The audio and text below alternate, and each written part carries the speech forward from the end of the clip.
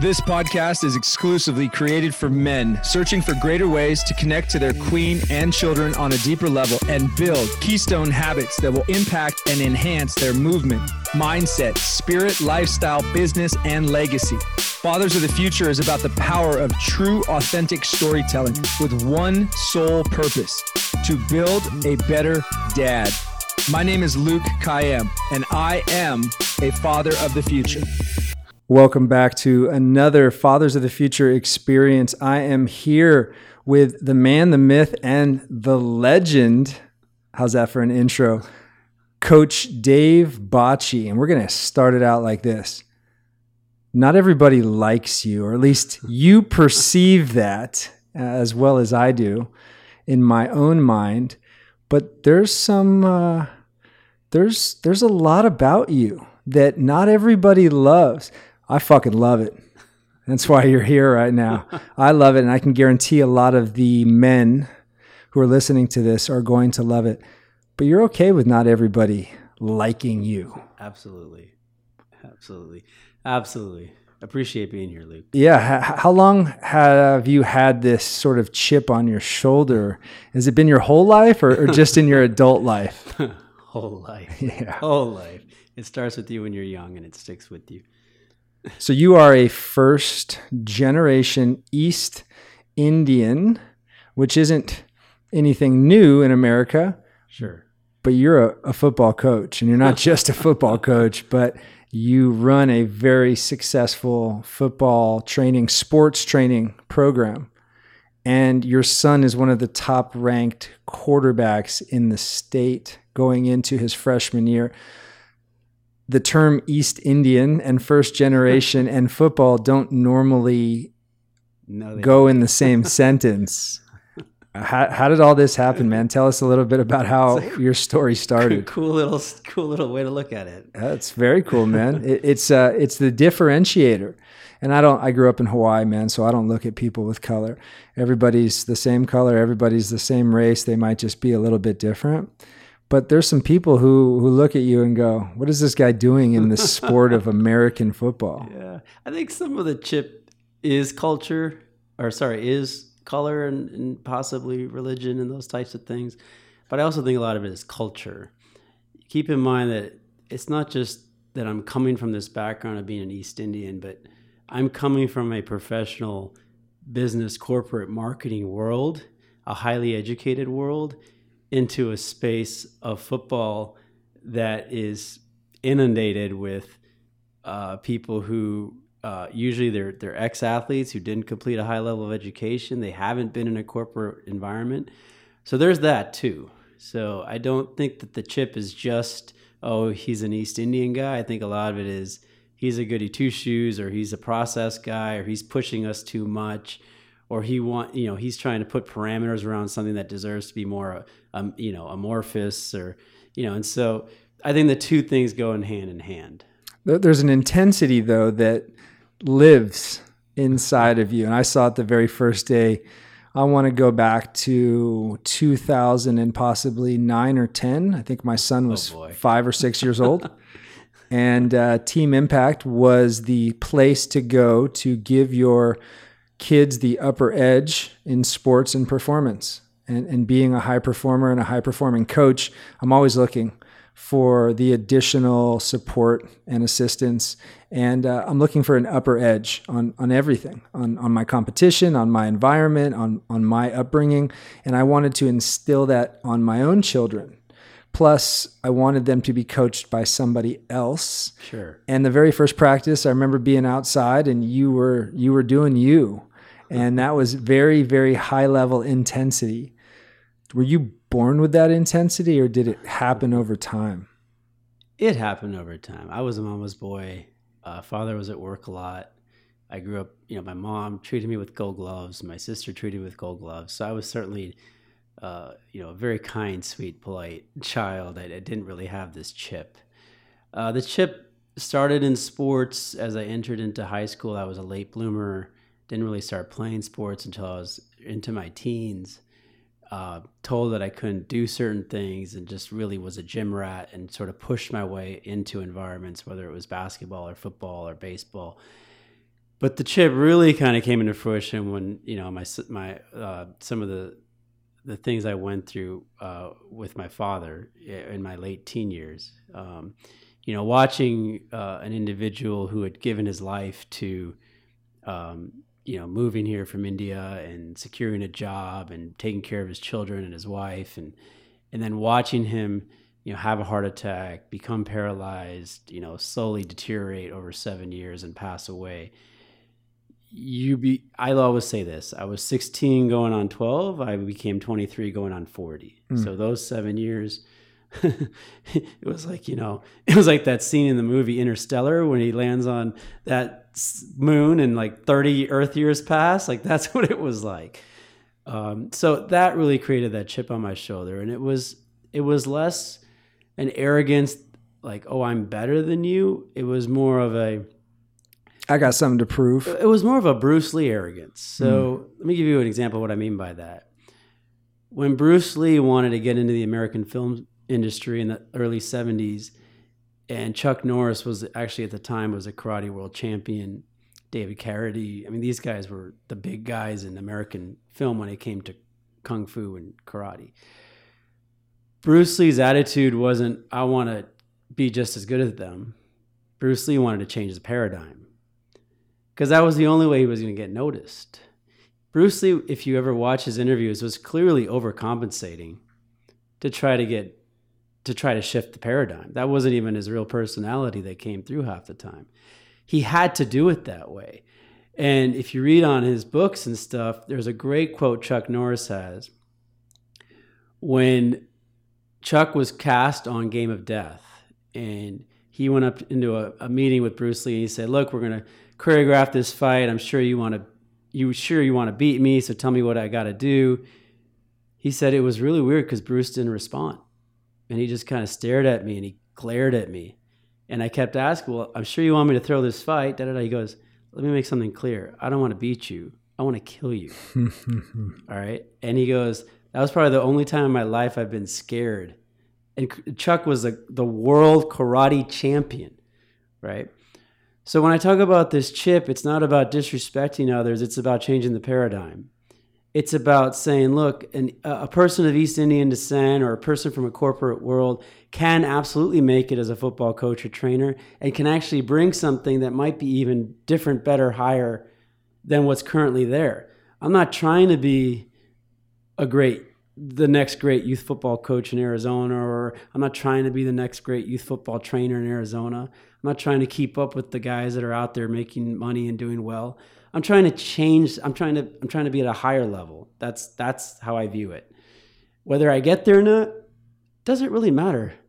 What matters is I've set the bar so high that even in failing, I'll achieve something of greatness, right? And that's and when I say that, I use the word I shouldn't have. It's we, because I'm bringing along a whole group of families with children, with coaches, and so it feels like you're growing a community. Yeah. So you're not the only one, you know. Whereas Bruce Lee was out there fighting for himself over time. What was really his legacy? In a way, it was almost fitting that he died young, right? Because what was his legacy? He inspired billions across the world. Still does. Mm-hmm. From a Chinaman who doesn't want to be treated like a little, nobody, to a world champion Anglo guy who might be the strongest guy in the world, who's still inspired by Bruce Lee, right? Like it's not, he crosses color, culture. I'm not comparing race, myself to Bruce age, Lee. all of it. No, hey, listen, man. Like, that's a whole other level. But I think it's a good role model, and I think that in a way, Impact is very similar. We are one of the most diverse youth sports environments in the Valley. And when I say diverse, I'm not just talking about color of skin. I'm talking about socioeconomic level, geography. We had a 7-on-7 team last spring with 14 athletes from 11 zip codes. Where are you going to find that in Arizona? Yeah. And trust me, I know when those kids from North Scottsdale show up and their parents see the kid rolling up from the West Valley who's, got holes in his cleats and a, used 1985 Grand Am that he drove up in. I know what those parents are thinking. On the same token, I know what those parents are thinking of the North Scottsdale kid. Yeah. I heard it last week in our own football practice. They're soft. Yeah. He can't hit. He's not going, daddy paid for that. Yeah. Right? So it works both ways. And I actually think strategically, Luke, we are in a really powerful position, right? Because you've got these warring factions, right? Whether people want to admit it or not.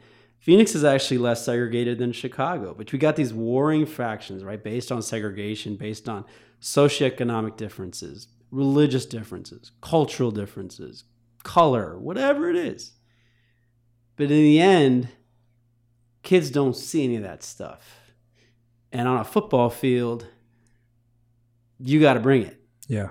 Doesn't matter who you are. Doesn't matter. One of my favorite stories was when I used to drive Dominic down to who by the way, Dominic is Coach Dave's eldest son, who is entering his freshman year and has already started football here in Arizona at Notre Dame Prep, and he is ranked one of the top 10 quarterbacks for the 2022 class, 2023 class. Yeah, and I think the ranking is less important because those things are subjective. But I think it's a nod on his back for saying, "Hey, look, you've worked hard. Keep working. Motivates you. You're in good company, right?" So absolutely proud of that. But the story with him was, he played his first couple seasons as a tackle with groups of kids that were more similar to each other, kids coming from the same geography, the same background. His third season, we drove to Levine, and he played with a group that was coming from a totally different socioeconomic background, totally different cultural background, religious background, everything. And I think it was like the second practice, he accidentally stepped on a kid's finger. And you could tell that he was really apologetic. And this young man that he stepped on the finger, great kid, but he was emotional, and he got up and pushed my son to the ground, and this was a tackle drill, and just said, MF, and threw him to the ground. And I watched, and the coach didn't really do or say anything. He kind of wanted to watch it out. And I thought to myself one of two things, Luke. I thought, there's a side of me that's saying, what a bad coach. Like, he just let that kid do that. That's bullying, blah, blah, blah, blah, blah. Right? That's the protective side, right? Which we see that all the time. Then there's another side to me that's like, oh, this is so damn good. This is exactly what I paid for. Like, now it's on, right? Now he can learn that life lesson. And then I thought both are right to a certain extent. We have to blend them together. So the funny thing was, my son gets in the car and we're talking about the incident, and he says, "Dad, I felt so bad that I stepped on this kid's finger." And I was like, "Dominic, tomorrow when you do the same drill, step on the same finger on the other hand." And he kind of looked at me. He was kind of surprised because I've never sent him those types of messages before. So the next day we're heading to practice, and I'm, of course, blasting the rap music, trying to get his mindset right. He's like, "Oh, this is fun," And sure enough, he went out there, and before he left the car, I said, "Look, I was teasing you about don't step, please don't do that. But I'm going to challenge you, young man. I'm going to challenge you today to do one thing in practice that gets you out of your comfort zone, that says to the other kids on that team, including the coaches, that I am here to stay and you will not push me around. Just do one thing, but you can do it in your way, right? But just do one thing." Sure enough, the practice is going. And coach calls out first team offense and brings out his son, who was a quarterback, and Dom was sitting on the sideline, and the kid's flipping the ball up in the air. And the coach is calling the play. And Dom sprints over to the huddle, grabs the ball out of the other kid's hand, looks at the coach and goes, "I'm here, right? I'm your quarterback." And from that moment on, he was a starting quarterback of that team. And the coach told me later, he's like, "I was just waiting for that." Because my son didn't even want to play quarterback, because I wanted to be a receiver. So they were actually setting him up. Pretty cool, right? And so he owned it. But, we could have taken a very different approach with that story, right? We could have said, "Oh my God, my kid got bullied. Oh my God, I don't want him around these kids. I'm going to, and I'm not even saying that that's wrong, Luke. I'm just saying we live in a society where we don't just let things play out and kind of roll with the punches. You want to jump right into it. Right? So, okay, you got hit, right? You and I are in a boxing match, and I've got my game plan. And I'm going to hook. And I'm going to start working my jab and my cross. Well, guess what? First round, you caught me off guard, knocked me to the ground, right? I'm behind in points. And I could keep hooking you the rest of the match. I'm never going to make up ground unless I knock you down. I got to change my entire strategy like that, right? So to me, that's the best thing you could teach a young man. Yeah. You know, and I've life seen you lessons. do that. You've done a great job with your own children doing that, you know, so. Life lessons. You spoke about Bruce Lee, and, you know, nothing on this show is scripted, right? The GOAT. Yeah. The GOAT. There's no script in this. This is a open, authentic conversation that we want to flow. Sure. But you mentioned Bruce, and in my past few years, I've really invested a lot of time and energy on personal development. So learning these key secrets from some of the greatest minds ever to walk this earth. And over here on my desk, you see Napoleon Hill's original The Law of Success. Well, I read that a few years back, and it kind of opened the path for me.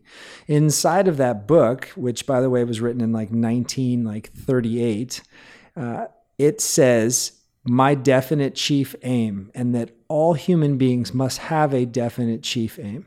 Well, as I began to, research more and more about this, I Googled it, and on Google, the only proof of somebody doing this assignment in the past was Bruce Lee. So we've taken the bullet points and the frame of Bruce Lee's definite chief aim, and now inside some of my courses, I have my students create their own definite chief aim. So the terminology, just definite chief aim, is written like 1938. But what does that really mean in today? Well, definite means you're certain. Chief means you, the top of the hierarchy. And aim means your target. So I'm going to read you guys what Bruce Lee has written, and you can find this out for yourself online. It's very powerful. And the men who actually do this get power out of it because there's certainty in it. And, my buddy right behind this wall, who's going to be on the show in a few weeks, has created his own definite chief aim, and he reads it every morning. There's so much power in it. So this was 1969, and it says, I, Bruce Lee, will be the first highest paid Oriental superstar in the United States. In return, he's automatically saying what he will give back. I will give the most exciting performances and render the best of quality in the capacity of an actor. Starting in 1970, I will achieve world fame, and from then onward, till the end of 1980, I will have in my possession $10 million. I will live the way I please and achieve inner harmony and happiness. That is unbelievable. So you talk about changing the paradigm. 1969. That is unbelievable. Yeah. Do you have It's really not if you know Bruce Lee's story, but it is when we talk about it as two people in a world of 7 billion, right? Yeah. I got his autobiography for Christmas last year from a friend, and it's written in there. It shows his definite chief aim. But do you have a purpose statement, a mission statement? Do you have a definite chief aim, a code that you live by on a day-to-day basis? Well, I think I have mission statements based on, so for example, with Team Impact Coaching, we certainly have a mission statement. We're trying to get these student athletes high school ready, but also be people of high character, great teammates. So it's a combination of the athlete plus the person, right? I have never really thought about it, though, from the overall, who am I? I think we get so caught up in trying to be the best husband, father, coach, friend that we can. Sometimes we probably need to sit back and do that. I would certainly not put a financial number in mine. That's probably something I would keep separate. However, I do have a small goal, Luke. So I don't know if you'd call this. It's definitely not as inspirational as what Bruce wrote. I would love to bring the sport of flag football to India and China. I think you've got almost 2 billion people over there. They're probably not going to play tackle football, especially with all the negative press going. But flag is a great sport, and most people who've played flag and tackle, most kids will tell you that they enjoyed them equally. So it's a great sport. It's getting a lot of attention. It's growing. There's no reason why it can't become an Olympic sport one day. And it's real cheap to play. Like, that's the other thing is, flag, you just need a belt with some flags, a football, and you can set up cones and set up a field. Whereas tackle, you got to buy expensive helmets and pads. So that's another thing. Socioeconomic level doesn't make a difference. Flag could absolutely expand internationally, and I would love to be part of a group that brought it to India and China. That's very powerful. And speaking of bad press, this was yesterday from Representative Dean Phillips, which, by the way, I talk about this often. I do not subscribe to news, both local and global. And you could tell me I'm like a ostrich with my head in the sand, but I choose not to surround myself with negative energy. And from being a kid who grew up in front of a TV and during the first and second Middle East war, I couldn't get away from it. I literally had a form of PTSD by watching so much negative energy. So I gave it up when I decided to kill the cable a few years back. But this was actually sent to me as a tweet yesterday. Uruguay today issued a travel warning to its citizens visiting the United States of America, citing growing violence fueled by racism and discrimination. Oh my God. That American authorities are unable to prevent due to indiscriminate gun ownership. You got to send me that. Do you have me on Twitter? No. Team Impact Coach, forward me that. Do you text me that. Do you feel that America is unsafe with what's happening with gun violence right now? America's the most dangerous country in the world. It's been that way for about a decade, but we're too blind to see it. So my family travels the world twice a year. We get a chance, obviously, as tourists, to be in areas that maybe are a little bit more protected. That being said, we were in Paris, and the day after there was a bombing. We were in Cairo the day after there was a bombing. So we're well aware that there are dangers everywhere. People thought we were crazy when I took my family to Egypt, for 2 weeks. And by the way, I was on the phone with my uncle who's in Bordeaux yesterday on a video call, and we were planning and mapping out our 2020 target. We're packing up, selling our home. We're leaving Arizona, America. World trip. World right? tour 2020. I'm going to be following. And he said, my mother lives in Cairo. She's 98, and I don't recommend that you go there. So you went. Oh, yeah. It was easy. Yeah. Well, I think we have an advantage. I kind of look like I could be a local, just a couple of countries where I could kind of get by physically on appearance, but it probably helps. So I love America. Been here my whole life. This is my country. Where were you born? I was born in Cherry Hill, New Jersey. So Harold and Kumar, that's up my alley. Grew up in Ridgewood, moved to Ann Arbor. Most of my middle school, high school was Troy, Michigan. Went to University of Michigan. Moved to Chicago, met my wife. Worked in Miami, back to Chicago, had our first kid. And then moved to Phoenix, and we've been here ever since. America's the greatest country in the world. I still believe that. That's kind of a arrogant statement to say. I get it. But I love it. It's my country. There's a reason I haven't lived anywhere else. But why I loved America was America to me is an ideal. It's not just land, it's not just borders, it's not just government, it's an ideal. It's an ideal that all these people with all these dreams can come from anywhere and they can make it, and that we're going to create this utopian, society. And obviously it's not, there's tons of problems, and I understand that America has never lived up to that ideal. I get that. But I think that in the past, a lot of the things that were troubling America, the overall consciousness of the nation was smart enough to keep those racial or, bigotry-based thoughts under wraps. And the idea of keeping things under wrap, the reason you keep something under wrap is you keep something quiet for one of two reasons. One, you keep it quiet, but you really believe in it. But you keep it quiet because you're afraid that if somebody else knows that you think that way or you do that act, it's going to hurt you. But then there's a second reason why people keep quiet. They keep things quiet because the hope is that over time it will go away because they're embarrassed of it, right? So I think America in the 60s, 70s, 80s, 90s, and a lot of people will argue with me about this, but I think they were embarrassed of their slavery history.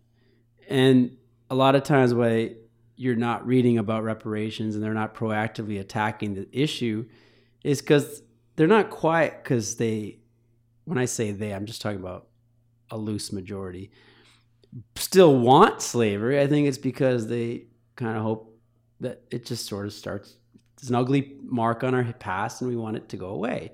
Just like the British with colonization in India or, building who built the railroads in Africa, the Indians and Africans, right? Like, so almost, just like, Jews with the Holocaust and the Chinese Exclusion Act in America, which is a really bothersome part of our history, right? I mean, people wonder why there's Chinatown. There's Chinatown not because the Chinese wanted to create their own little towns, it's because they were redlined into it, and so, America has an ugly past, just like every country, but I think up until the last decade, and this isn't a Trump thing. I think this goes beyond that. I think it was Obama. It was before Obama. It was Bush. Which, by the way, if this is your first time on the show, that is the first mention of our president in 6 episodes. So this is not a natural conversation we will be having here. No. And I'm not even going there. But I think that you've got, now everything's kind of coming up to the surface, right? So can this epidemic be solved? What we're seeing right now, the scary thing, right, is you actually, believe it or not, this is how dumb we are. There is an argument right now happening on social media between, I'm just going to say it bluntly because we're real. Yes, you can. Between black people who want to make sure everybody knows that there's this really scary epidemic of Christian extremist fundamentalist white people who have created all these mass murders, and they have their facts. And then there are white people who are screaming about gang violence and how blacks kill blacks and why is that not an issue, and it's still a mass shooting because it's 4+ people. And then the black people come back and go, well, that's different because it's blacks killing blacks. And the white goes, well, I thought Black Lives Matter. And it is the dumbest argument I've ever heard, because here's the truth at the end of the day. There shouldn't be either. There shouldn't be mass shootings and there shouldn't be gang warfare. And you can't say one, you can sit here saying one is worse than the other, fine. They're both horrible, right? They both don't belong.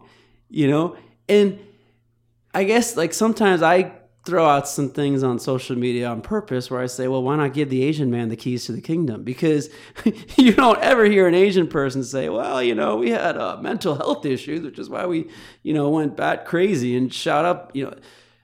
I joke. That's not what I mean, right? I think, Luke, 2 things go hand in hand.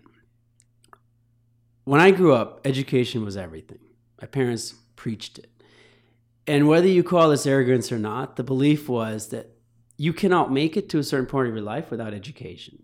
And that the people that were more educated were the ones who had the right to speak, the ones who were going to make more money, the ones who were going to live in nice houses, and the people who didn't have that education, they needed to go get it. Well, I don't necessarily think that's fair either, right? But that was how we grew up. Now, it's completely inverted, right? Like where there's actually like an anti-intellectualism movement, right? You've got, especially in a place like Arizona, you've got so many people who didn't even get through high school making $400,000, $500,000, $600,000 a year saying, well, fuck you, Dave. We don't need that. I don't need to go to Harvard or Michigan. You know what? There's a beauty in that. But we've become lost because whenever you go too extreme one way or the other, we become lost. Our lack of education in the highest positions, whether it's influencers that are coaching kids, teachers, people making money, spinning their minds on social media, politicians, whatever it is. They don't have the education, the diversity, and the worldview to be speaking the way they're speaking. And their opinions, while I respect their, amendment rights to speak up, are flat out stupid, because they're not coming from a place of education. So you see how you can't have an anti-intellectual movement and expect everyone's going to make rational decisions moving forward. It doesn't work that way. The two things are related, whether we want to admit it or not. And there is a certain truth to higher education means higher understanding. Very powerful. Now, education can come in many different ways. You're an extremely well-read person. You might not have gone back and gotten your PhD, but you're educated. You might even be more educated than people I know that do have their PhD. I never let my school get in the way of my education. Mark Twain, one of my favorite quotes of all time. So when I say education, Luke, please understand, I'm not saying like you need to go to Harvard or you need to have a PhD. That's not what I'm talking about. I'm talking about you're constantly opening your mind and your door. The greatest coaches are coachable. Okay? The greatest teachers are teachable. Right? Bill Belichick, actually, I think he was speaking of Nick Saban, who I think actually started through his system. He said, what makes Nick Saban so great is simple. He's coachable. Wow. Right? That's that simple. I mean, let's talk about Nick Saban just for a minute, because, I brought up Bruce Lee, and it's easy to say, well, of course Dave looks up to Bruce Lee. He's Asian. Well, let's talk about Nick Saban. I look up to Nick Saban. He's not Asian. Nick Saban's 5'5". Nick Saban didn't even win a major bowl game as a football coach until he was 53. Nick Saban never even had a team that won 10 games until 2003.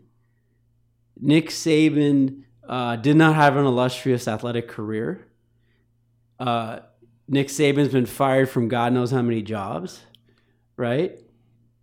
And now who is Nick Saban to the football world? A god, right? I'm sure you can make the same story about Bill Belichick. I'm sure that's why guys like Belichick and Popovich are so kind of quote unquote awkward socially when they get in front of the mic. I'm not saying they're awkward off the camera, but the way we view the world, because they probably realize like they're probably at a level where they're just kind of like looking down at it and going like, not even worth. I've been there. I've that guy that you just fired that you're ripping on in the media, that was me 20 years ago, right? Like, so I had a moment like that Nick yesterday. Saban would have been fired. Yeah. He would be out of college football right now. Sorry, go ahead. No, I had a moment like that yesterday where you talk about like, these two guys in front of the media. Mine was a little bit different. I truly felt socially awkward, and it was in not just one environment, but it was two. And I'll preface it like this. I went from my son's football practice, where there's a group of parents, to my daughter's soccer practice, where there's a group of parents. And first week, I don't really know these guys very well. And both times I found myself off to the side, sitting and reading. And it wasn't that, and they were all talking, and they were all socializing. Yeah. And I had a dad come over to me and say, hey, man, you don't have to be over here by yourself, isolated. You can come and sit with us. And I said, thank you, man. I appreciate it. I'm just kind of in the zone right now. I'm in my own flow. And I said, but I'll be around. Do you remember a few weeks ago when that same incident happened and you were at Giovando's training with Cannon, right? So you could say a very similar thing. A smaller group, right? Mm-hmm. Do you remember what I did? You came over and did burpees and ran with me. Over and worked out with you, right? Because I recognized that I actually thought it was cooler what you were doing. Yeah. So I think it's Buddhism that teaches this. I think all religions get way too much credit for stuff, but I think it was Buddhism that taught this. So if I'm wrong, I apologize to the other religions. But they talk about living many lives and that you're reincarnated. So I know it came from a reincarnation religion. It might have been Hinduism. But the idea is that each time you come back, you come back a little bit more wiser. All right. And so some individuals, some souls may be on their 800th life, Some souls might be on their first life. Yeah. Right. And so I could run into somebody who might be 70 years old, but he may only be on his first life. I could run into a little baby who might be on his 60th life, right? And then that wisdom is going to come through in how they view the world throughout the course of their lives, right? You, my friend, are a special man, and you are probably one of those people who is well into your lives, and you may not even realize. I don't know what religion you practice, but I would like to think that I've lived a few lives, and so maybe the incidents with my dad helped accelerate that. So I got to stop you right now. Go ahead. As we need to focus on that conversation. I ask every guest on this show, what was their relationship like with their dad? and where are they now in that relationship? Sure. I've shared a story of loss and death about my mom already in a few episodes in, and it truly makes me who I am. Yep. Tell us about your dad and what your relationship was like, and how those 7 years were for you, and ultimately what happened with the course of his life, and really just take some time to honor him and how you got here through him. That's really cool, man. Thank you. My father is, he's a pretty amazing story. I mean, he grew up one of 11 children in Calcutta, India. When India got its independence, his family moved across the border from Bangladesh, settled in a place called Khordha. He was one of the younger boys. His father was a school principal. And early on, he was just another kid. He wanted to be an athlete. He wanted to play soccer, actually. So India had a really good soccer teams, and he was pretty good at it, I heard. As he got older, he realized education could help him escape. His dream was to go to London and get educated. So his dad being a school principal, it was obviously easy for him to learn the process, right? And at the time, the highest, the way it worked back then was you would study all year and take one exam. And those were your marks. So everything came down to one exam. So to pass that exam, you had to get a 60%. And my father, the highest exam scores that were ever recorded in West Bengal, and you're talking about millions of students, right? This is one of the most populated places in the world. The highest score ever recorded was an 84. My father got 91s across the board, right? 91, 94. So he actually has a medallion that we saw growing up. It was the only trophy ever kept. It was the number one student in West Bengal, right? So you're talking out of millions, right? So he was offered a full ride wherever he wanted to go. He chose Oxford, but ended up at London School of Engineering, Cambridge. Came out of that and got a civil engineering job in America. When he was in college, he went to visit his family one summer. So the story goes, he was 8 years older than my mom. The age gap was so much that my mom's grandparents were best friends with my dad's parents. And my dad's parents loved my mom when they first met her. They were like, she is the sweetest, prettiest little girl, right? We have to marry one of our sons to your daughter. And so the grandparents kind of negotiated back that whichever of your sons is the most successful is the one that gets to marry our daughter. So, time went by. I think they thought my dad was going to be the last son. They called him Babu, which means the baby. But then they ended up having another one called Chotu, which means the little baby. So, but I think he was like the accident. So I think my dad they were kind of like, all right, you're the one. You're going to marry. So my dad came back for the summer, and I know this is a long story, but I love this story. And there was a party. It's a big thing when somebody from the village goes to a school in London and comes back home.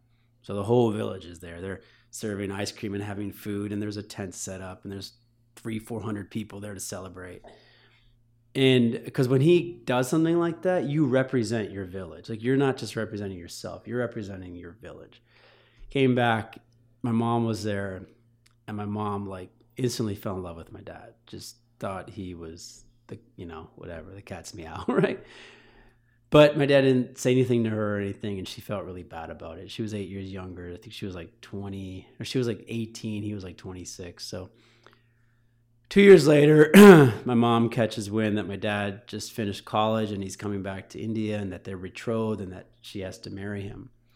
And she was very hesitant, and she said to her grandparents, you know, he doesn't really think I'm that attractive or special. Like, I was there at the party and he didn't say anything to me and blah, blah, blah. And they said, you know what? Tough luck. Suck it up.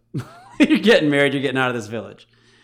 So they get married, and the way it works is like after like the process of marriage, it's a long process, 3 days of fasting, all this stuff. Then they get into their like, you know, their first night together. And my mom tells this story and it gives me goosebumps to this day because it so perfectly depicts my father. They have their moment of intimacy, and then they kind of, you know, my dad kind of turns to the side and takes his glasses off, puts them on the nightstand, and my mom kind of says, the way she says it, that he huddled to one side, so she kind of turned and huddled to the other, so their backs are against each other. And she kind of felt like he was just going to sleep, and she kind of went in this moment of just pure sadness, right? Like, oh my God, like I'm now like married to this guy who doesn't even like me, right? Like, I'm done with like this whole dream life I lived. So she's like, and my mom, this is where you get to know me. Like, if you know what, I don't hold back. This is where I got it. That's why you're here, man. Yeah, I don't hold back because my mom doesn't hold back. Like, so if something's on her mind, she's going to say it, right? God bless her. I love it. I'm so glad she's that way because otherwise you get stressed, right? So she just I had enough. She's like, I grabbed the bed sheet. I go, and in my language, I just said, yeah, I just yelled at him. I go, like, you don't even love me. Like, when that time 3 years ago, when I came to that party, you didn't even see me or even notice me, right? My dad, like, in classic dad, turns around. He was a man of very few words. And he just says, purple Benarosi sari, gold lace. And what he had said was he had named the exact dress that my mom was wearing 2 years ago at that party. Classic. Right? Yeah. And goosebumps, right? Like, when I heard that story, I was like, damn, right? So why do I share that story? I share the story because it kind of tells you the dynamic I had between my mom and my dad. My mom was there every day. She was my love. She was everything. She taught me passion and love and work and all this stuff. But my dad was like this iconic, show up once in a while, see him, took care of the family, but he was always working. Really nice person. I can't really tell you what he was like, okay? That burns at me a little bit because I always felt that when we got older, I would have kids and we would sit down and we would do the classic Indian where you kind of sit like your back's hurting after a long meal and you talk, right? What happened with your dad? So, my dad worked as a civil engineer and was in and out of jobs and was looking for a job. So he was home. And let me do this. When did they come to America? So they got came married. to America in the early 70s. I had my sister in 1973. She's 3 years older than me. Myself in 1976. Moved around, a little bit in the beginning, which is classic. The Indian story, the Indian immigrant stories, you almost always start on the East Coast, like around New Jersey, New York, and then you kind of make your way west. That was kind of how it is. Almost every Indian family you meet will have a similar kind of journey. And they came from education, right? So education was the key that brought him here. It wasn't athletics or entertainment or, that generation, right? Now our generation is different, right? Confucius had a saying, the first generation builds an empire. The first generation builds a foundation. The second generation builds an empire. The third generation fucks the whole thing up, right? So right now I'm in the second generation and I can almost guarantee one of my kids will fuck the whole thing up, right? Like, it's just the way life is. And I will fight like you will to make sure they don't, but you can't control them in the end, right? So, settled in, long story short, settled in Metro Detroit, city called Troy, went to high school, went to college, University of Michigan, my sister and I was 16. I came home from high school. Dad was proud that you were both in Michigan? Yeah, Dad was very proud of my sister, who was a valedictorian. He kind of thought I was an academic fuck up. Like, I'm just being honest. Yeah. I was about a 3.7, 3.8. but I liked art. I love sports. And to him, that was a failure. Like if you got less than an A, it was just not. I mean, now he wouldn't say it to me, but he said it to a couple of his friends who told me later, which was a really hard thing to hear, but I was glad they told me because, that was his truth. But that being said, I was his crown jewel. Like when I was born, my mom said that was like, okay, we're done. Like I just wanted a boy, right? So I'm sure it came from a good place. So timeline, you're born in 76. Maybe that sentence I just told you is why I'm so hard on Dominic.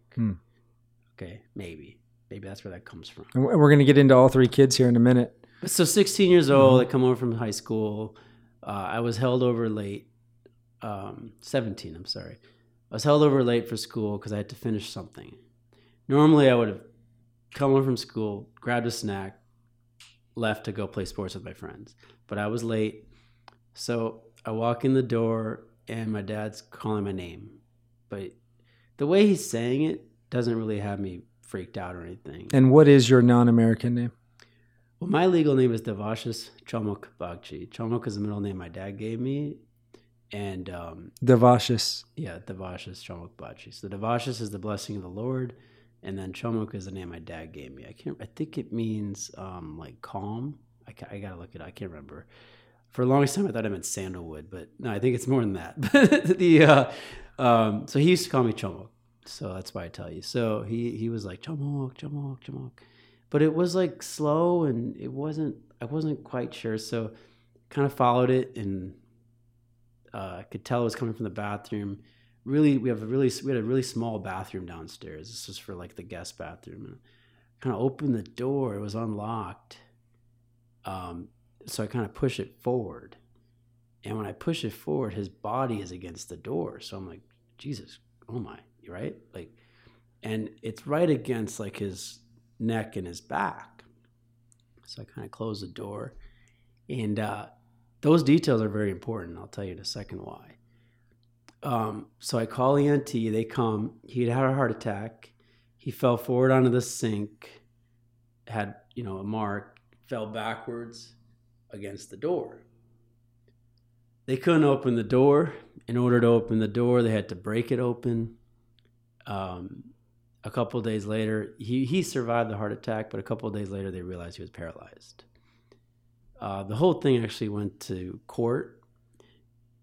And me, being honest, told a story. And the hospital said there's no way of knowing whether I broke his spinal cord or the EMT did. And we lost a $48 million judgment.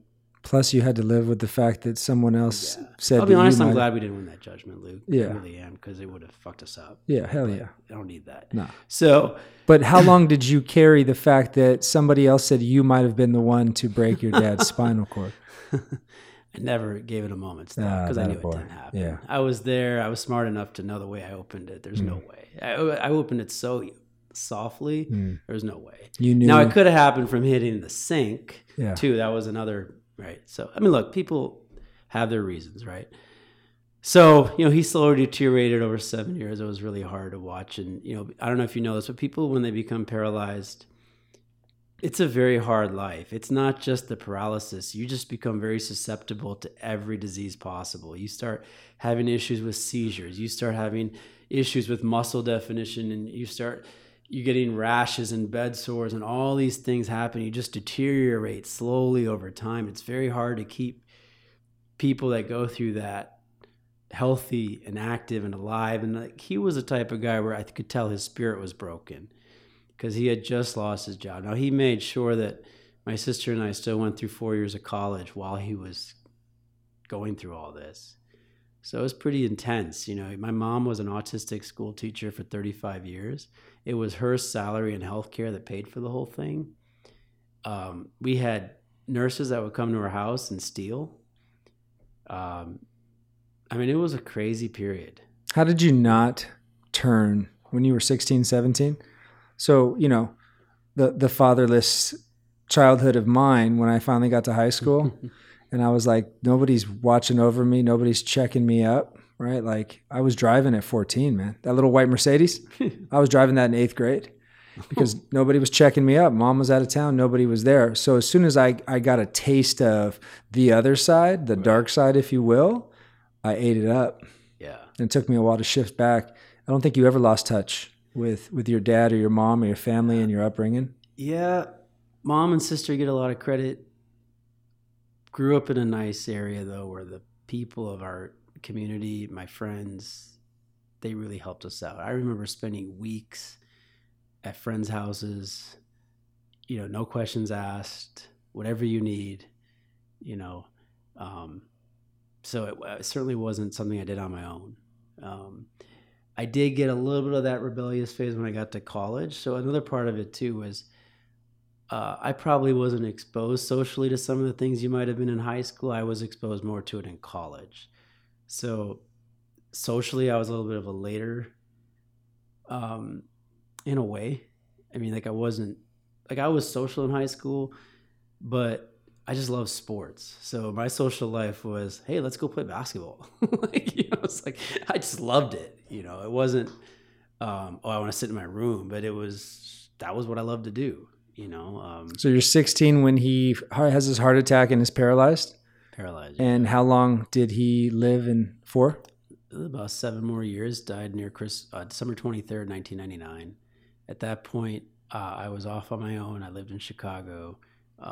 He died literally 2 weeks before I met Rennie. Your wife? Yes. And you guys met at school? No, we met, we were both working. We met at a house party. Nothing super exciting.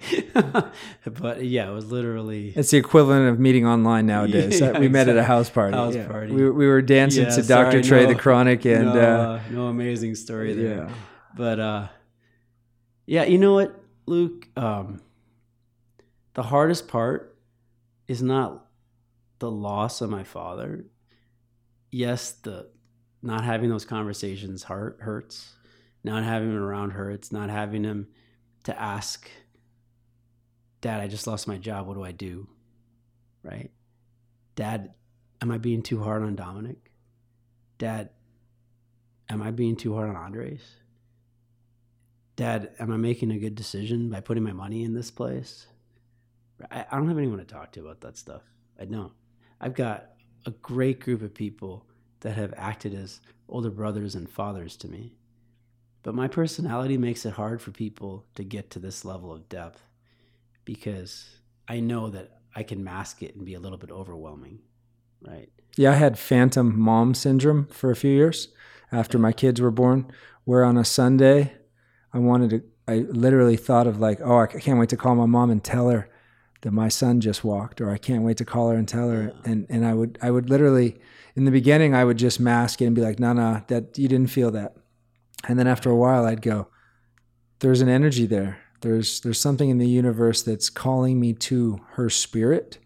And you talked about religion before, and I don't align or assign myself a religion, but I also don't close the door on any one.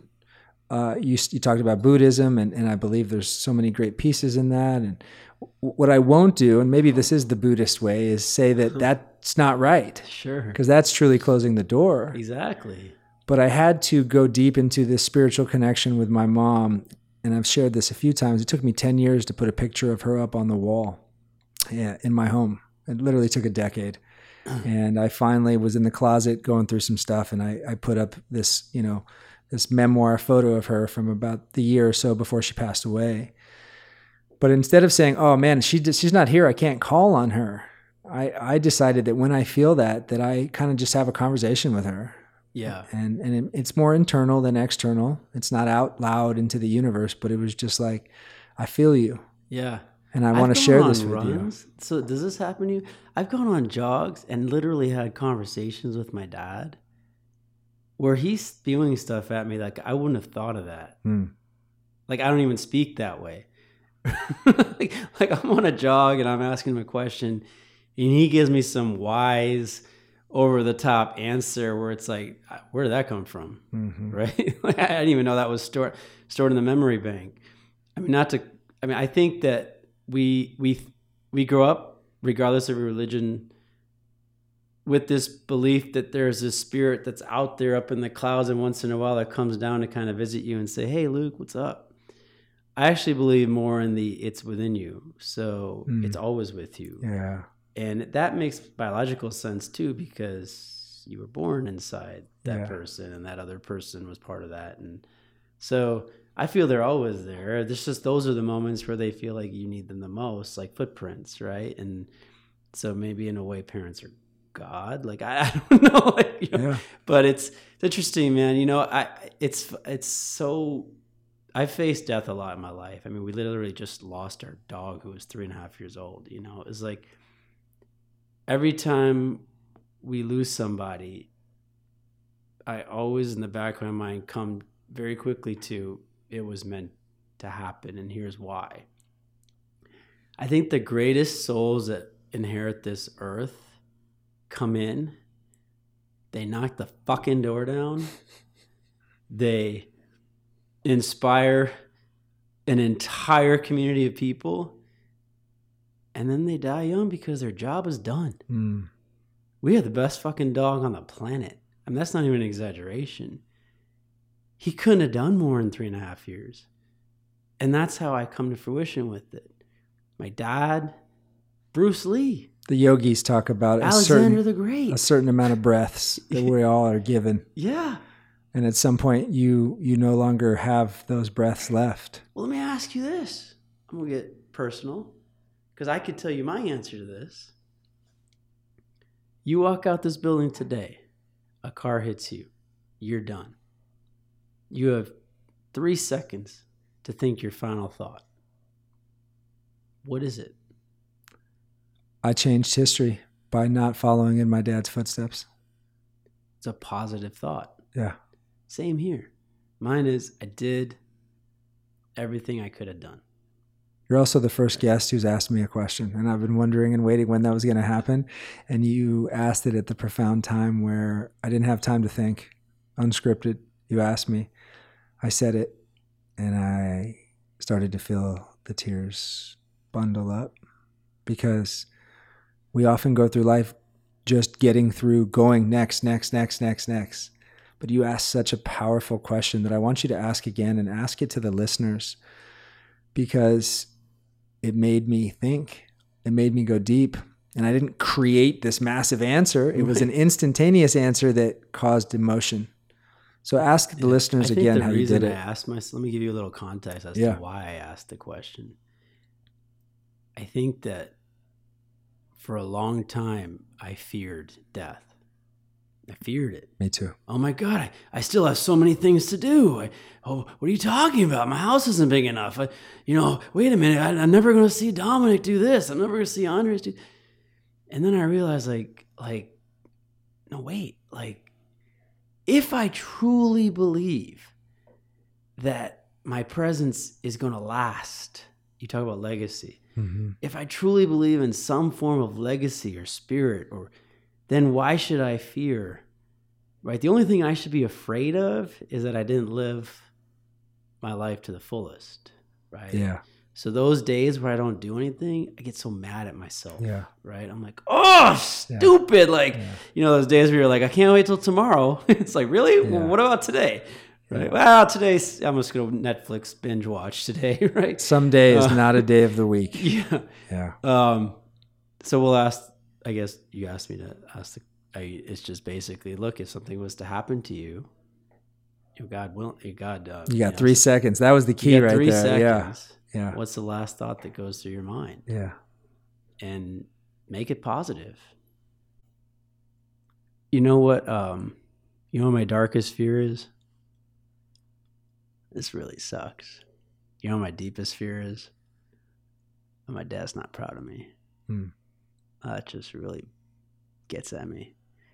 I mean, you really want to know where that chip comes from? Yeah. That's where it comes from. It's not about race, religion, this, that. It's just, I took this path, and it's such a different path than he took. Yeah. Did I fuck up? Yeah. Should I be some doctor somewhere making $500,000 a year with, sees your kids an hour a day and goes golfing on the weekends with his buddies, and nothing wrong with that, but was I supposed to be that guy? Yeah. So the same way you said you believe, this about all human beings having a certain amount of breaths, I believe that human beings who choose a path that is not up to par to other people, but it's their path, is all that matters, right? Like, the fact that you're truly living the way you want to live, and we're going to get into that right now, as a full-time coach who's running a business and also has 3 kids. Yeah. Dom, your oldest, is on the path to playing collegiate football. That's the target right now, is get through high school and go to college to play? That's a good question. I just wanted him to be ready for high school because he loves it. Yeah. So obviously I know it'd be hard for any kid to go to high school and love something and then not get a chance to excel at it. Yeah. So I feel like that box was kind of checked. Like he's definitely ready and he'll do his best and whatever happens, happens.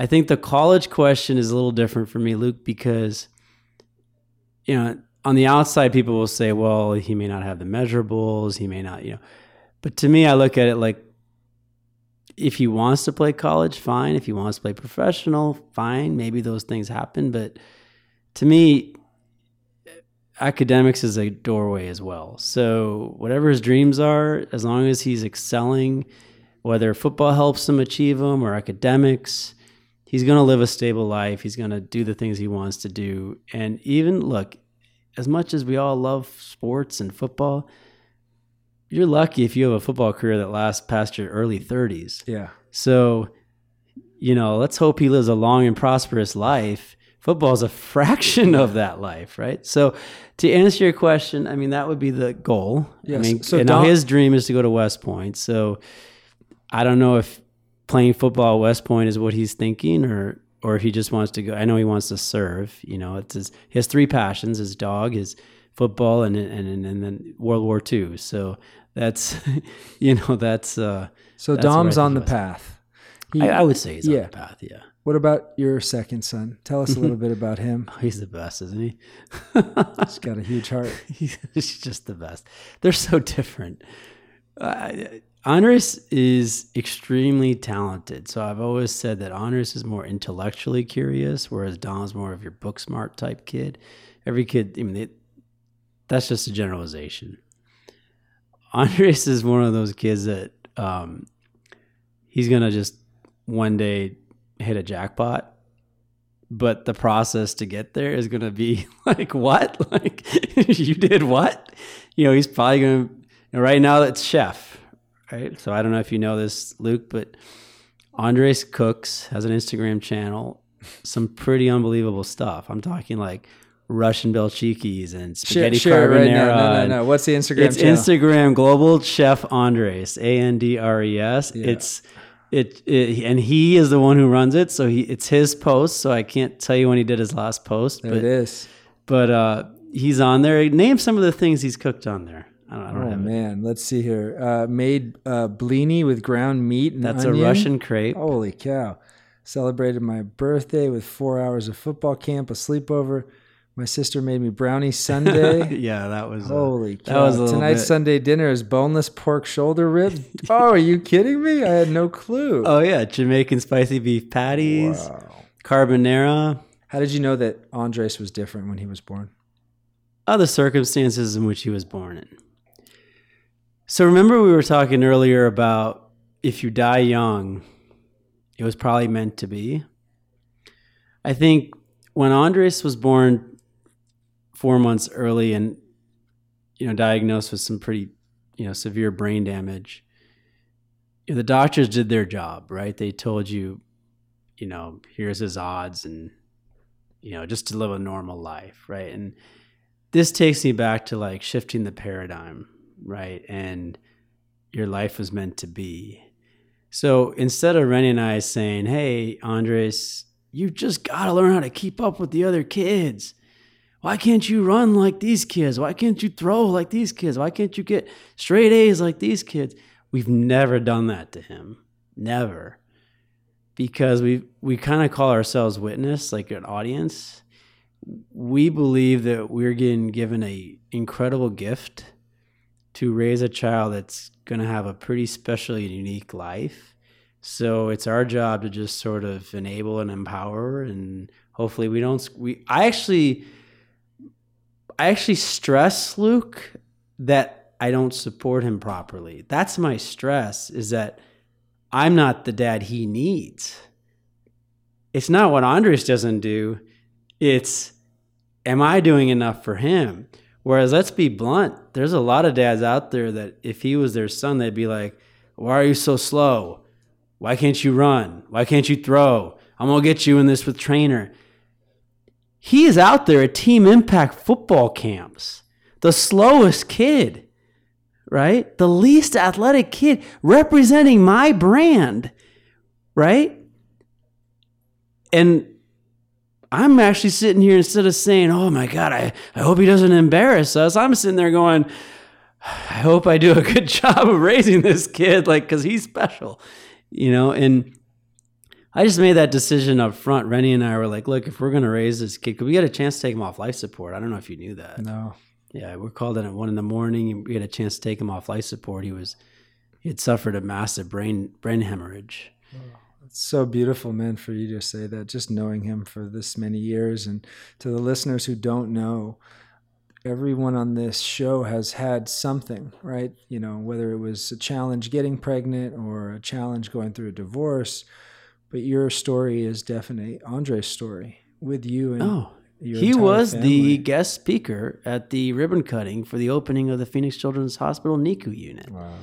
We gave a 10-minute speech, and right on cue, he did his little cry when I asked him to. I mean, he's a little stud. He's been on radio marathons. But we have to, as parents, I think, make sure we don't define children too young and give them the space to grow. So Andres is very musically talented. But look, he could come to me tomorrow and go, Dad, I don't want to cook anymore. I don't want to play piano. Dom could come, I don't want to play quarterback anymore. I'll be like, great, you just saved me a bunch of money. Fantastic. What's the next thing, right? Because we're not going to sit on our butts and do nothing. We're not going to settle. Yeah. And then, Corinne's a lot like Camille. She's a little dynamo. She's rock star, And when you call Camille rock star, like, she's a rock star. Yeah. Like, and people if they don't know you, they think, oh, he's, everybody says about no. Like, and you can see it, like those kids that have that charisma and that magnetism and that talent, and it just screams through. And, Corinne's sort of at that edge where she's starting to come into her own, and, whether it's, sports, she's really into musicals. Like, she was in The Lion King that they performed. So she was a little background monkey dancing. Like, it was pretty funny and cute. But she took it very seriously. I think that's the important thing, Luke, is whatever my kids do, I really want them to take it seriously. And that's sort of what Team Impact's about. Like, whatever you do, let's take this seriously. Now, the mistake I think people on the outside make is like, oh, he's pushing them to do. No, but you're here. As long as you're here, let's take this serious. Just like this podcast. As long as I'm here, let's take this seriously. I'm not looking to be a radio personality, right? But I'm sure as hell going to try my best when I'm here. And I'm gonna let you coach me, and we're gonna try to get as good as we can, right? And that's no different. Do the best with what you got. Yeah. Yeah. Cannon, you don't know what Cannon's future is. He could be a quarterback. He could be a baseball stud. He could be a great speaker. He could go in front of Model United Nations. He could help homeless people. He could move to Italy and live in a house in Lake Como. I mean, you could build an app. He could be an artist. You don't know. Yeah. I remember when I met my mother-in-law, who I love. I love my parents. I love my wife's parents. But they come from a very old school, my parents as well. They come from a very old school way of thinking where there's a lot of bigotry that's hidden, right? Like about things like race and sexuality and religion. And there's a lot of you ever want to meet someone racist, meet like an old Asian person. Like they're it's pretty crazy. And so I remember challenging them, like, well, what if your son grows up to be, transsexual, and he wants to work as a waiter at a restaurant, and he never wants to have kids. And like, how is that going to change your view of your son? And I remember the individual saying, well, that would never happen. And it just stuck with me that they responded with such confidence that would never happen, as if that is like this evil thing, like this worst case scenario. And like, I actually felt bad even asking the question, because I was trying to come up with the most worst case scenario. So I actually feel bad that I even said that, right? Like, so I would turn the question now to you and me. And I think we have the same fear. Our kids growing up to live in a white picket fence house in a non-diverse suburb with a job that takes them nowhere, with a wife that doesn't even love them, with kids that they see 1 hour a day, would be the worst possible scenario. Am I right? Totally. The worst. Yeah. I would rather Dom or Andres or Corinne be out of a job in their 30s trying to figure it out than that, right? It's opposite of our parents' generation, right? Completely. Opposite. There's an Indian mystic who you might know, Sadhguru.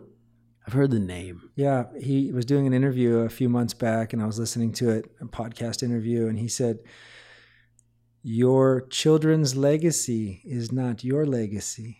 Stop attaching yourself to them. And as a guy, a man who grew up without a father, who has this young boy and daughter who wants to infiltrate them with all this shit that I experienced, I had this revelation moment of what I experienced and went through as a child is not what they're going through.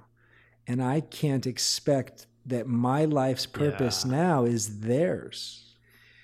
See, so you and I are very similar in the fact that we're bringing baggage to fatherhood, right? And so we're also extremely involved. It's a heavy bag. We're extremely involved. Yeah. Right? But we're thinkers and we're open-minded. So we probably constantly, I ask myself, did I go too far? Did I push too much? Am I going to be there for him? Does he really want me there? Right? Have I done this the right way? I think time will tell. Yeah. Right? It's a science experiment for the dads listening right now who maybe in the early phases, right? Yeah. You've got a freshman in high school. I've got a seventh grader. Here's the alternative. Okay, so say maybe you are some blessed guy who's able to walk that perfect line. But the alternative is you go the other extreme where you're not involved. And maybe your son comes up onto a radio podcast just like this and gives some bullshit story about how he looked up to his dad. Really? Yeah. I don't even know my dad. Yeah. You know, my son and I, we have real conversations. Yep. We talk about things that, like my embarrassing moments. You know, when there's a rap song that comes on and a certain lyric comes on, we kind of look at each other and fist pump and laugh. You know, when somebody is calling me and they're on the Bluetooth and my son listens in, he'll actually tell me afterwards, Dad, that's what that guy really meant. Yeah. Yeah. He'll school you just a little bit. He'll school me. Yeah. Because they have a different perspective, right? Because their mind's not as cluttered. Mm-hmm. So a lot of times, and I probably shouldn't even say this, but a lot of times when these impact parents call, I want my son to listen in because he becomes like a voice. He helps me with a lot of political situations. Because he doesn't see the drama attached to it. He sees it as a clear outcome. Yeah. He tells me, Dad, you make two mistakes in your business. One is you're too open and honest with too many people too quickly. So you leave yourself susceptible to shots. Yeah. Which I think is very wise for someone his age to say that. And then he said the second thing is you undervalue what you do. Like you should be charging hundreds of thousands of dollars, you know, to what you do because you're life coaching these kids. Yeah, and if you put it into perspective, he's probably right on both ends to a degree. Well, let's look at real numbers, right? So we ran a football camp. 1 week was about 20 hours. So it's 4 hours a day, 20 hours. You paid $199. So it's essentially 10 hours, $10 an hour. And yeah, there was a large group of kids, but there was also a lot of coaches. And what's the babysitter rate nowadays? It's about, I think we're paying 14 right now for one who drives. Okay. And does the babysitter make your kid a better football player? No. Is he giving them life lessons? No. Are they an adult with actual like education and background? Not at all. So what is the right price for that camp? Yeah. Should it have been $600? Yeah. $30 an hour? And how would the market respond to that? Right? So you do it because you got to play the market too, right? That's how it works. And in the end, it's fine. I mean, the camps and do you great. do it because you love it. You do it because you love it. And I'm going to be honest with you, camps make good money for us. Yeah. I mean, they're very important. They help pay for a lot of the things that we then do after the camps, which don't make us a lot of money. So give us a little shameless self-promotion as we wrap up this experience with where people can find you. Absolutely. And how their kids can get involved in your amazing program, which both of my kids have been involved in and will continue to be. We're going to be starting a speed course here in the next couple weeks. So just give us a little information on both your social media and your website. Yeah, you can learn about us at teamimpactcoaching.com. You can learn about us on social channels, Facebook handles, Team Impact Coaching, Instagram's Team Impact Coaching. You can find out about our alumni that have graduated through the program at Instagram, Team Impact Alumni. And if you want to hear my voice specifically, go to Twitter. It's Team Impact Coach. My advice to people with social is parents are on Facebook. Coaches, recruiters are on Twitter. Athletes, trainers are on Instagram. All right, easy way to think about it. In terms of where we're at, we are probably Arizona's largest youth football development organization. I can probably confidently say that. This year alone, just 2019, we've already worked with over 1,000. When I say work with, means an athlete between 7 to 14 years old, boy or girl, who's been participating in one of our programs. Our programs are extensive. We have clinics, camps, competitive teams for 5s and 7s. But our mission is clear. We will prepare your student athlete for high school football. That is the main mission, or whatever high school sport they choose to play. But we will also make sure that they are a tremendous student athlete. So my point in that is, how do they shake a hand? How do they speak? Are they coachable? Are they respectful? Are they a good teammate? Do they have good work ethic? And proof is in the pudding right now, Luke. We've got our first 7 kids that graduated through Impact 2015 have college offers. They're in the graduating class for next year. That was a small opening group we had. 2022, we have, I think, 11 of the 50 kids that ASU invited to their campus as the 50 best football players in the state for their class. 11 were Impact athletes, alums, kids who played, trained with us, played flag with us, played 7-on-7 with us. And going into 2023, which is Dominic's year, we have 24 graduating athletes going to 14 different high schools. And I am in contact with almost every one of these high school coaches. I am well aware of where these kids are at. And I'm proud to say that almost 20 of them will be starting, right? Almost guaranteed to be starting, right? So starting at significant type positions. Usually these are quarterbacks, receivers, running backs, linebackers, DBs, safeties. We don't get a lot of linemen that come through our program. That's not because we don't want them, but linemen, typically they don't want to do speed work and they don't want to do that type of work. So, but our doors are open. And you had an amazing national article on USA Today on why you chose Notre Dame High School Prep for your son, but a lot about how you've trained him up to this level and what the process parent should be doing and looking at about picking a school. So, Arizona's open enrollment, right? So if we were not in an open enrollment state, we wouldn't even be having this conversation. But in Arizona, you can get on that 101 and within 20 minutes, you could probably drive to 15 different high schools. And the differences in these high schools is very minor. So if football or sports is an important part of your child's high school future, come up with a list of schools that are convenient for you to drive to and start checking them out. I would start even as early as 6th grade. And here are some of the things you can do.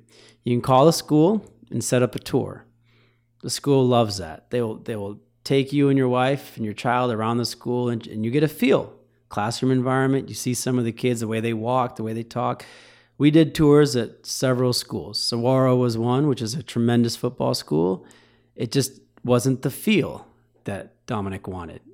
Nothing wrong with the school. Fantastic school, right? But by doing that, we did both ourselves a favor, right? We did them a favor, right? Because they're not getting a kid who's not flowing or clicking, and we're not doing that to our kid.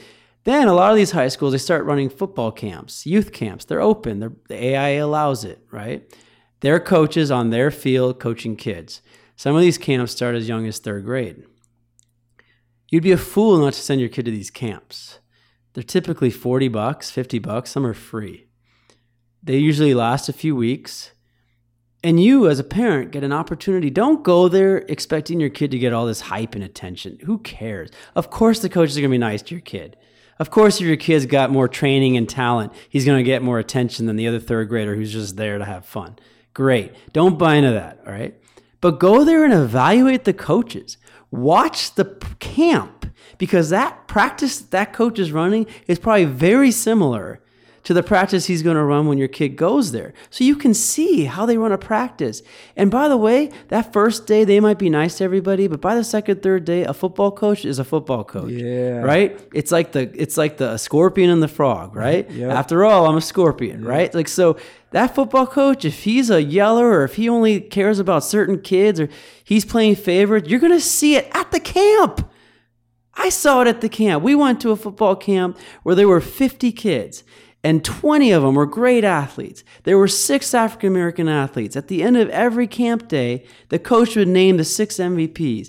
Every day he picked the 6 African-American athletes, even though they weren't even as good as the other 14 kids that I told you about. Why? Because they are trying to recruit those families to that school, which is hogwash.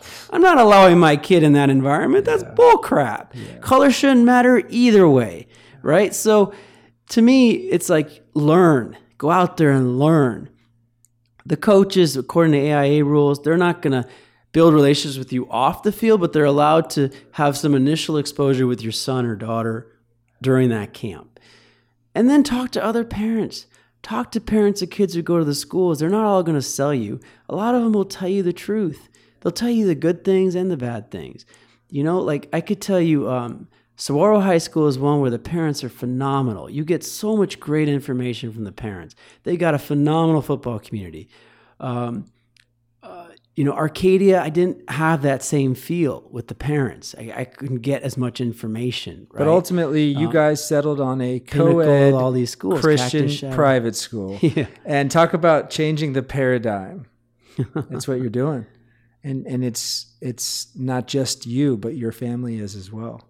Yeah, I mean, we kind of look at it like Notre Dame's a great school. We're blessed that we have the opportunity to go there, but we're also bringing something to the table. We're helping their diversity rate. We're bringing them a hell of a quarterback and a good young man and a good family, right? And so, which is all you can ask for as a coach. Yes, coaching a school. So I think it's a win-win for everybody. And also the type of family that knows that he's got to earn it, right? So I feel great. I'm dropping him off. I'm not involved. I'm trusting the process, and he is as well. And he feels great, and things will play out. You know, if it's meant to be, it's meant to be, whatever that B is, right? That B might be, especially a quarterback where there's only one guy on the field. It might be you're a star your freshman year. You get hurt your JV sophomore year. You never touch the field your junior year. And then you're back to being a star your senior year. You never know. They all go through ups and downs, even the greatest ones, right? So just stick with it. Stick with the journey. But Team Impact's about getting your kid ready and then getting you, parent, educated so that you understand the process. You don't feel so helpless. You can you can look up all that stuff, but here's the best thing you can do. Here's the best thing you do if you're a parent of a young athlete. Ready? Call or text me, Coach Dave, 480-246-9462. Call or text me. We will have an enlightening conversation about your athlete, and you're going to leave that conversation knowing a lot more than you did going in. And this is a true story. When we made the fundamental decision to go into tackle football after 12 years of flag, 12 years old, we had you come to the house and you sat us down and you gave us such an insightful, educational, informative hour of your time. You know, I only bring people on this show that I know offer and deliver value at the highest possible level, and not just in their story and their message about how they became a father and how they grew up, but more importantly about what they do now, because we're not bringing our past with us. We're leaving it behind.